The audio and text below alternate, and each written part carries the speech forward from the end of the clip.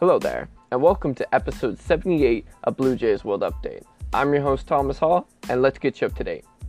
Alright, so I'm fired up for this episode because we have a ton of things to talk about, and all of them are positive. It's been a while since we last spoke, but this time around, we have a new CBA. One is in place, baseball is back, the off-season has resumed. My goodness, have things happened? Whew. Between free agency and blockbuster trades that have taken place, there's too much to cover, honestly. And the Blue Jays are heavily involved with a lot of them, and I'll get into that in a moment here. But, first things first, it's great to be back, right? It's great to actually be able to talk about baseball-related things, not have to continue to bitch and moan about the CBA negotiations and how the owners wanted to play a PR battle and all that. I'm not going to get back into all that, but still, it's great to finally be past all of that nonsense and to be able to, again, talk about actual baseball things for a change, which is nice, So let's dive right in here and talk about what's going to be featured on this episode. So, among other things, we got Yusei Kikuchi signing with the Blue Jays, solidifying their starting rotation. We got a Andrew Vasquez signing, the little nice depth bullpen option the Blue Jays have kicking around now, along with their other options they have down there already. Then you have their payroll following these moves, what it's projected to look like, how much money they have left remaining to spend, what their options are, what holes they have left to address, how they could, fill those holes with which players and through which avenues. So we're going to get into all of that. But first, let me get a lot of you caught up on things you need to know around the AL East, because some things have transpired here over the last 24 hours. So, it's a little difficult to keep up with. So starting with the New York Yankees, who made a blockbuster deal with the Minnesota Twins late Sunday night, acquiring Josh Donaldson, of all people, and a shortstop that Minnesota originally acquired less than 48 hours before Sunday night's trade. Isaiah Kiner-Falefa. I probably butchered that pronunciation, but really good shortstop, good defensively, has won a Gold Glove previously before. He can play like a million different positions, so really strong acquisition there, at least from a shortstop standpoint for the Yankees. Although they gave up Gary Sanchez, which is intriguing, and Urshela as well, who was a good defensive third baseman for the Yankees as well, former Blue Jay too, a few years ago. But yeah, that kind of stirred the pot a little bit as well. They also acquired some minor league catcher who looks like the most jacked person in baseball. So that's interesting to note as well. He's probably still a few years away, or at least one season away from being a regular at the major leagues, but notable nonetheless. And then earlier today, which is now Monday, the Atlanta Braves made a blockbuster trade, acquiring Matt Olson from the Oakland A's. And that's notable because two reasons. One, you have Freddie Freeman still available, which is intriguing for the Blue Jays because there's been numerous rumors floating around throughout the last few months that the Blue Jays have interest in him and had interest in Freeman prior to the lockout.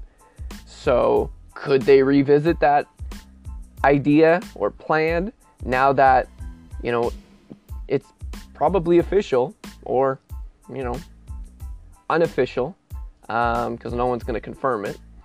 But Freeman's not going back to the Braves, right? They got their replacement in Matt Olson. They gave up a massive haul of prospects to get him, which is puzzling because they could have just spent money and retained their franchise icon.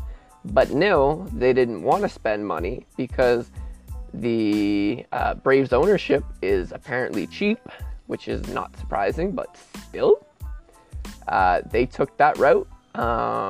So at least Matt Olson won't be a New York Yankee, which is good for the Blue Jays because that was speculated about earlier this offseason. So that's something.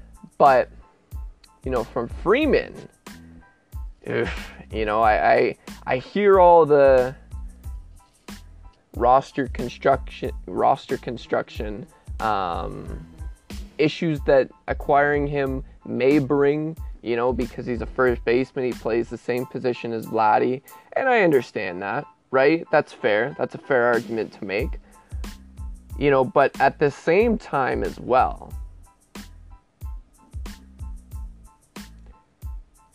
given the fact that the Blue Jays are desperate for a reliable left-handed bat, and have been for years,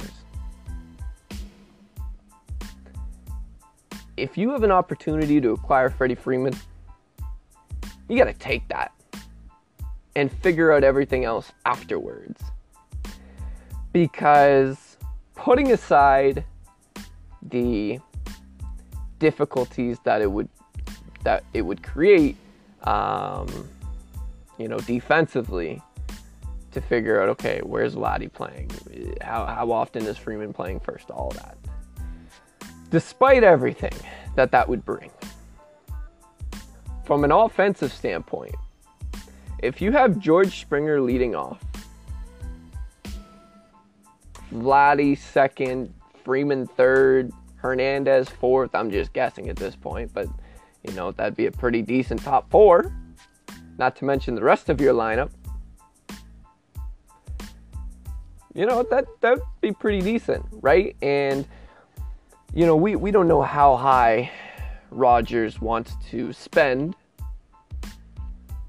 but for a guy of Freeman's caliber, those types of players don't come around often. And, if there's real interest, and there might not be, but if there is some real interest from Freeman's camp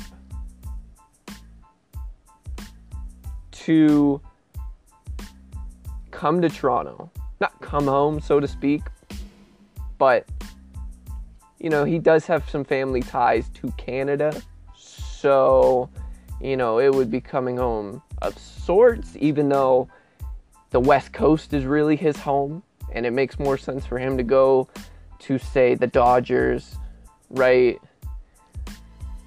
But, I don't know, I just think if you're the Blue Jays, you gotta explore that avenue as legitimately as you can.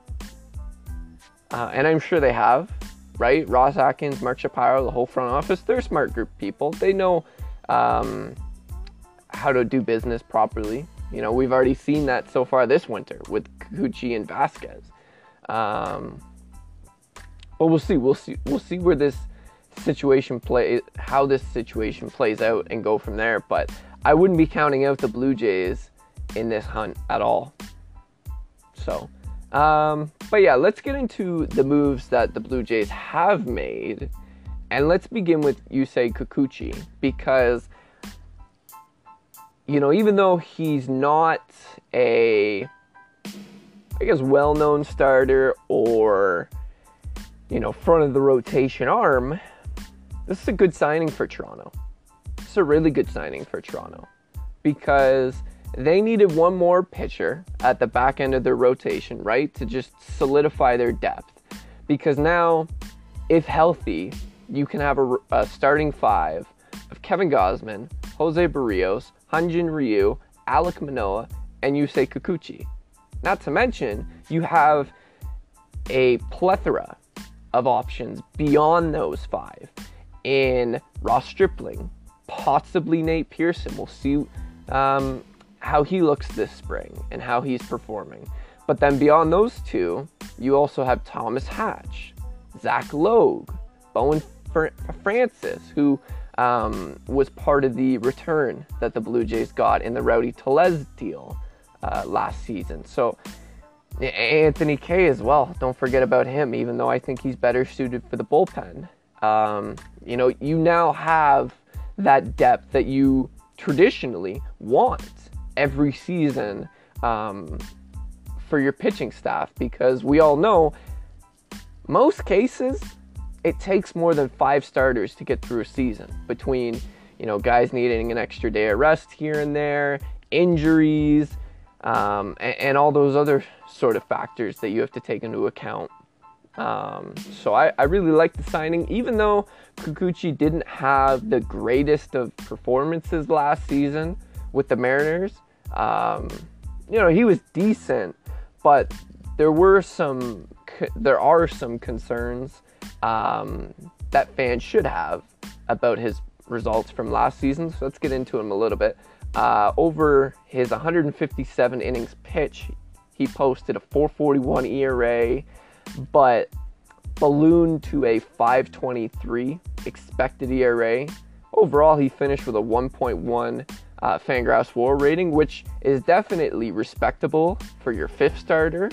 But that 5.23 expected ERA really, catches my eye, at least on the concerning side of things. But he gets a fair amount of strikeouts, right? A 24.5% clip last season compared to a 9.3% walk rate.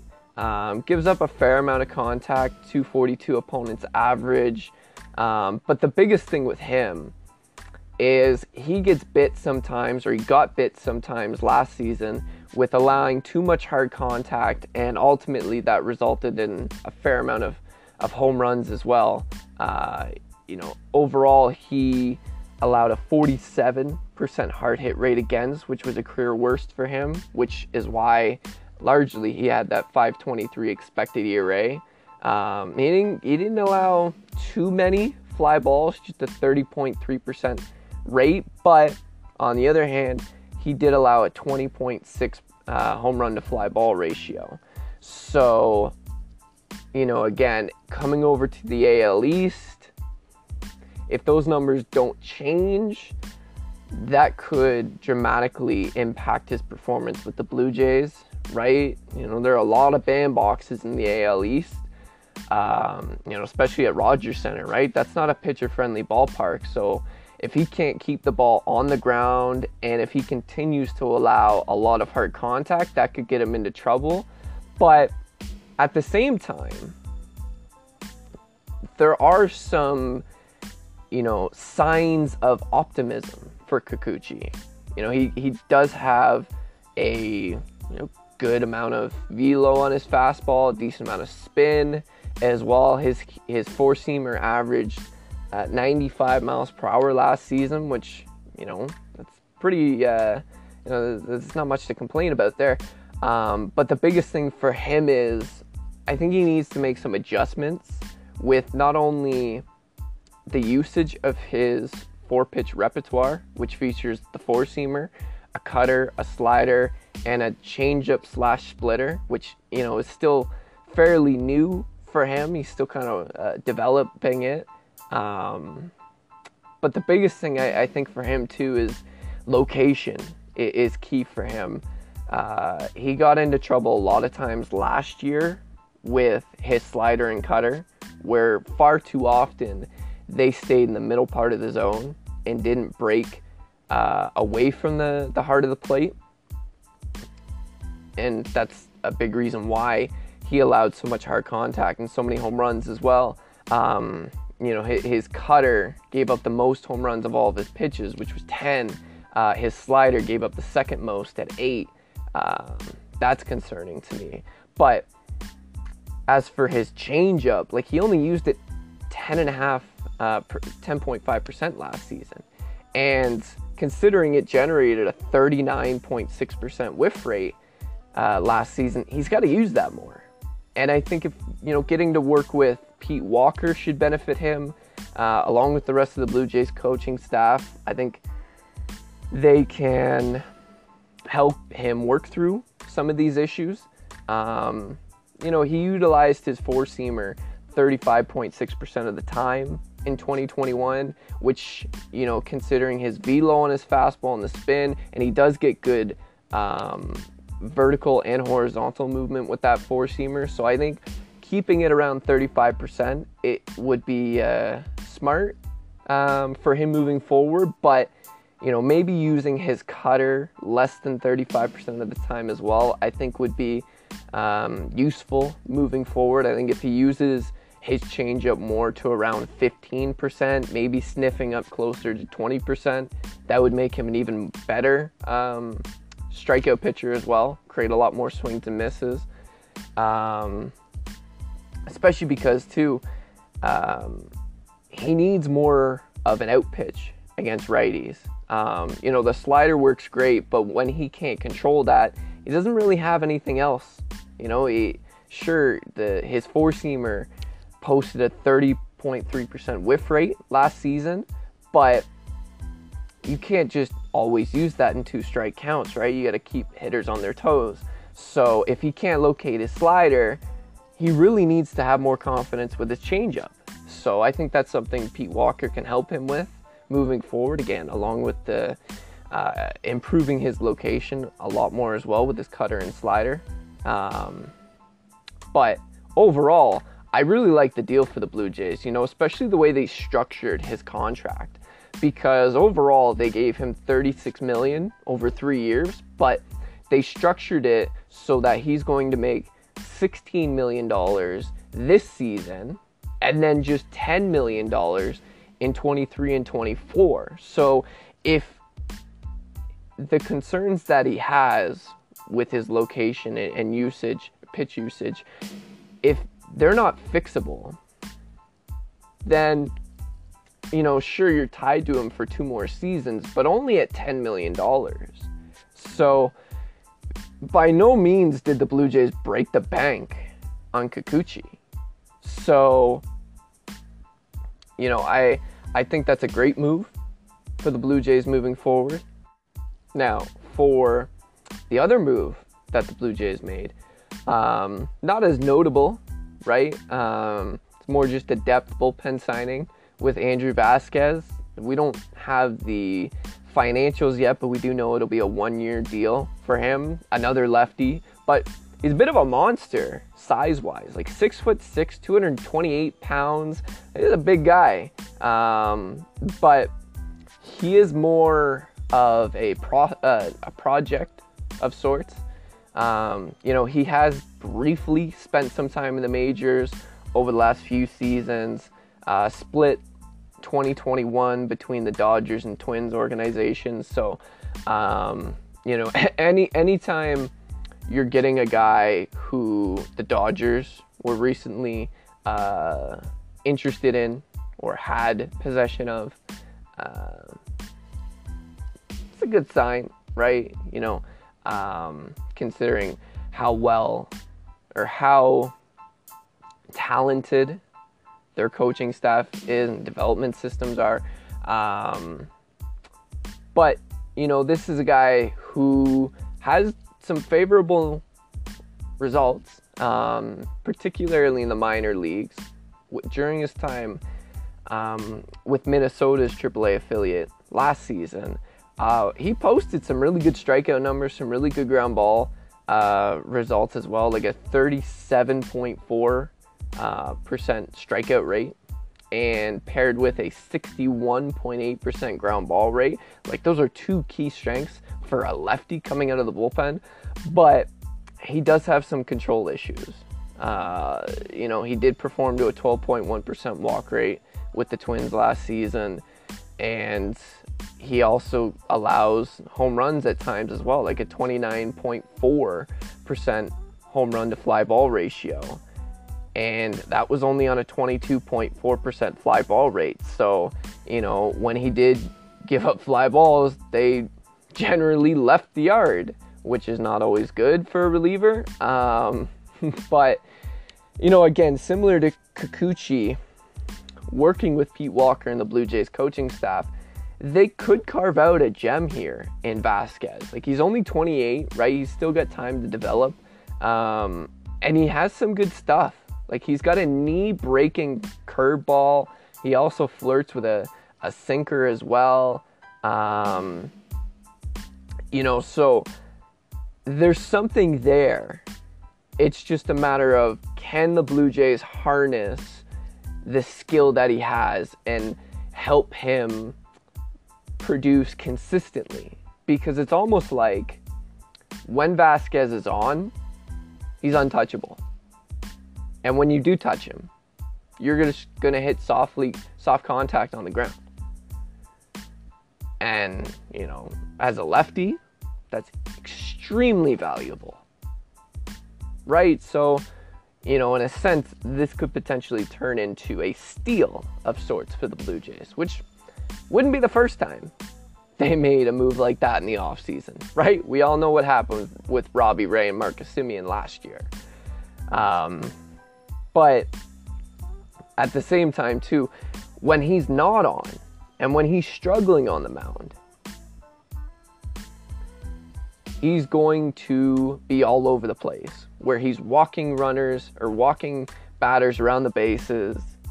He's giving up home runs, and he becomes a liability on the mound.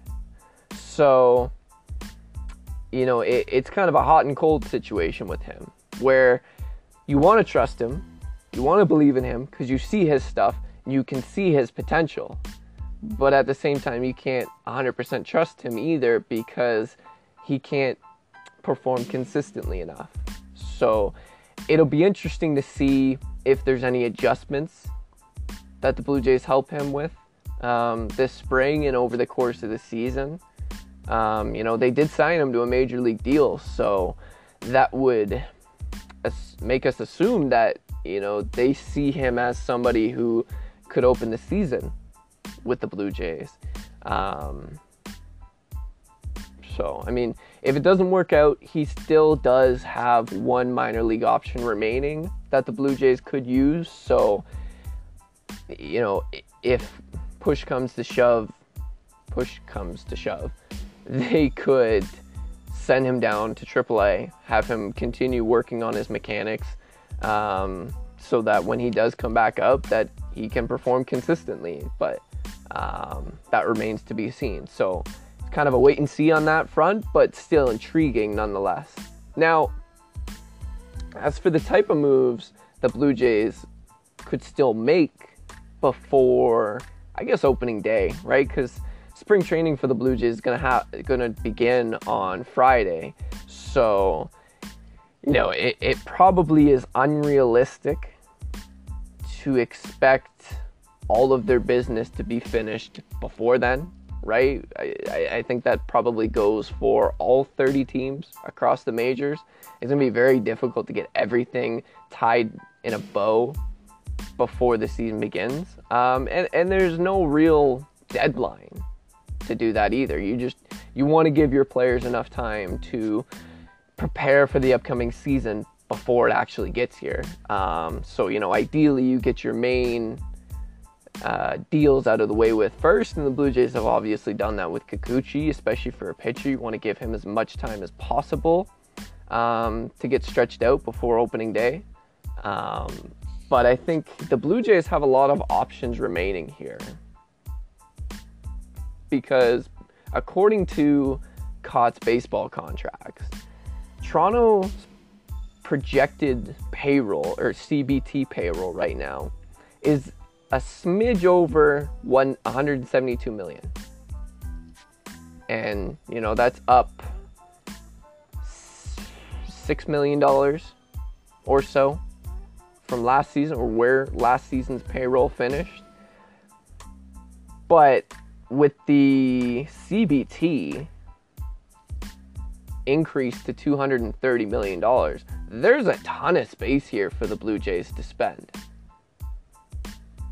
Now, I don't know if, again, Rogers is going to ultimately commit a significant chunk more But, at the same time, there's no reason why they couldn't spend up to $200 million. Right? Because even then, you're still $30 million below that first level. So as a result, if that's the case, right? If they're willing to spend upwards of $200 million, the Blue Jays, at least from a projection standpoint, could still spend like $28 million ahead of this season. So, does that keep them open for Freddie Freeman? Absolutely.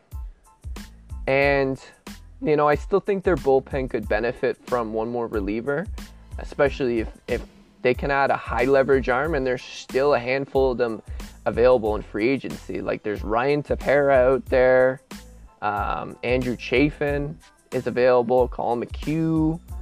The White Sox are reportedly still looking to trade Craig Kimbrell, right? Kenley Jansen, even though I don't think he is really a realistic option for the Blue Jays, he's available in free agency, but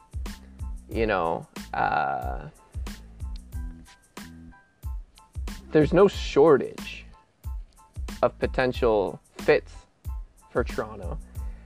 And given how much, at least tax space they have, there's no reason why they can't pursue a top guy, another high leverage arm, in addition to improving their position player group as well. Because, I think you have to at least add an infielder.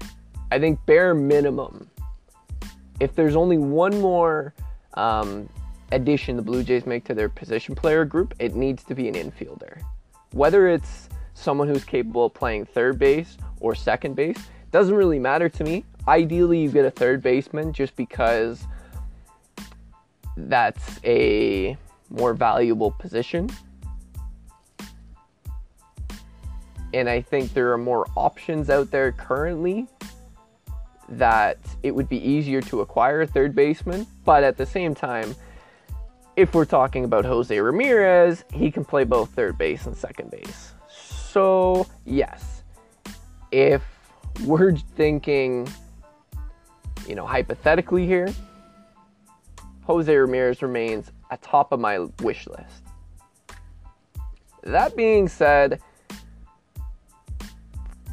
the more this offseason continues, the lesser I think Cleveland will ultimately deal him. Because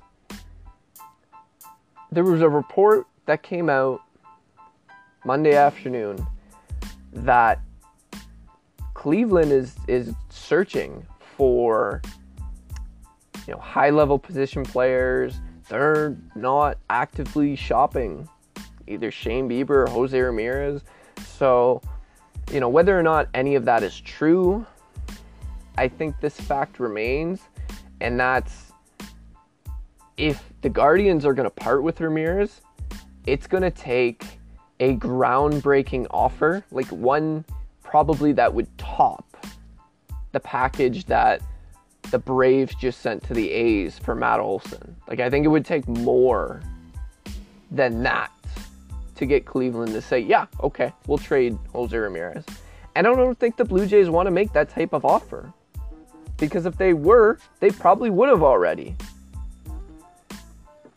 What kind of offer would that look like? Honestly, I think it may include Gabriel Moreno. And he's untouchable for me, personally. I would not deal him at all. He's the catcher of the future for the Blue Jays. So, I would be willing to give up Jordan Groshans, Elvis Martinez, maybe one or two more top prospects. But even then, if you take 4 top prospects and throw on Gurriel, like maybe that gets it done. I'm just not sure at this point because I don't know how seriously Cleveland is interested in dealing Ramirez. And that's fair, right? He's on such a team-friendly deal over the next 2 seasons. He's an MVP caliber player. Like, similar to Freddie Freeman, players like that don't come along very often. So when you have one on your roster, you're not just going to give him away. Even when you're a supposedly small market team. But at the same time, Matt Chapman is absolutely available, right? Oakland is rebuilding. It seems like they're just going to tear everything down, because they may even deal their catcher, Sean Murphy, who still has a lot of control. He's still fairly young, but it seems like their owner wants to continue flooding his pockets, because Oakland's going to become a revenue sharing team again. So they're going to continue to get more money, but they don't want to spend that money or that increase in money that they're going to be receiving. So, that's a whole different issue in itself. But, from the Blue Jays standpoint, Matt Chapman wouldn't be the worst acquisition to make. And, even though he's coming off a down season, he's still one of the best defensive third basemen in the majors, which would automatically make the Blue Jays better just from a defensive standpoint. And, sure, his strikeouts are alarming, right? And they're increasing as he ages. And he's only a few years away from free agency too, so that's something you got to keep, or something you have to keep in mind. But in Toronto, in the AL East, I just think his bat would play really well, even though he's right-handed. I think it'd be a decent fit, depending on what the package would be that you would have to send back to Oakland. And then you have free agency too, right? You may not even have to make that type of trade package if you want to just take the route of spending more, which again, the Blue Jays could have the ability to do if ownership gives the sign off. There's still players out there like Correa, Story, Bryant. Even though I don't think Trevor Story's coming to the Blue Jays, it just doesn't seem like the right fit, because he is wholeheartedly against changing positions.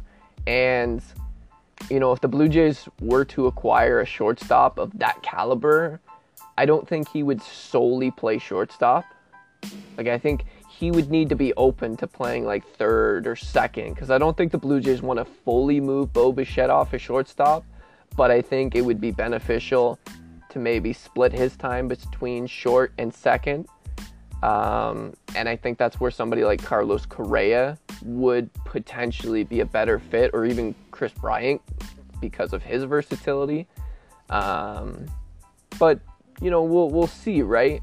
The bottom line is the Blue Jays have a ton of tax space, and if they want to, they could still have a ton of money to spend.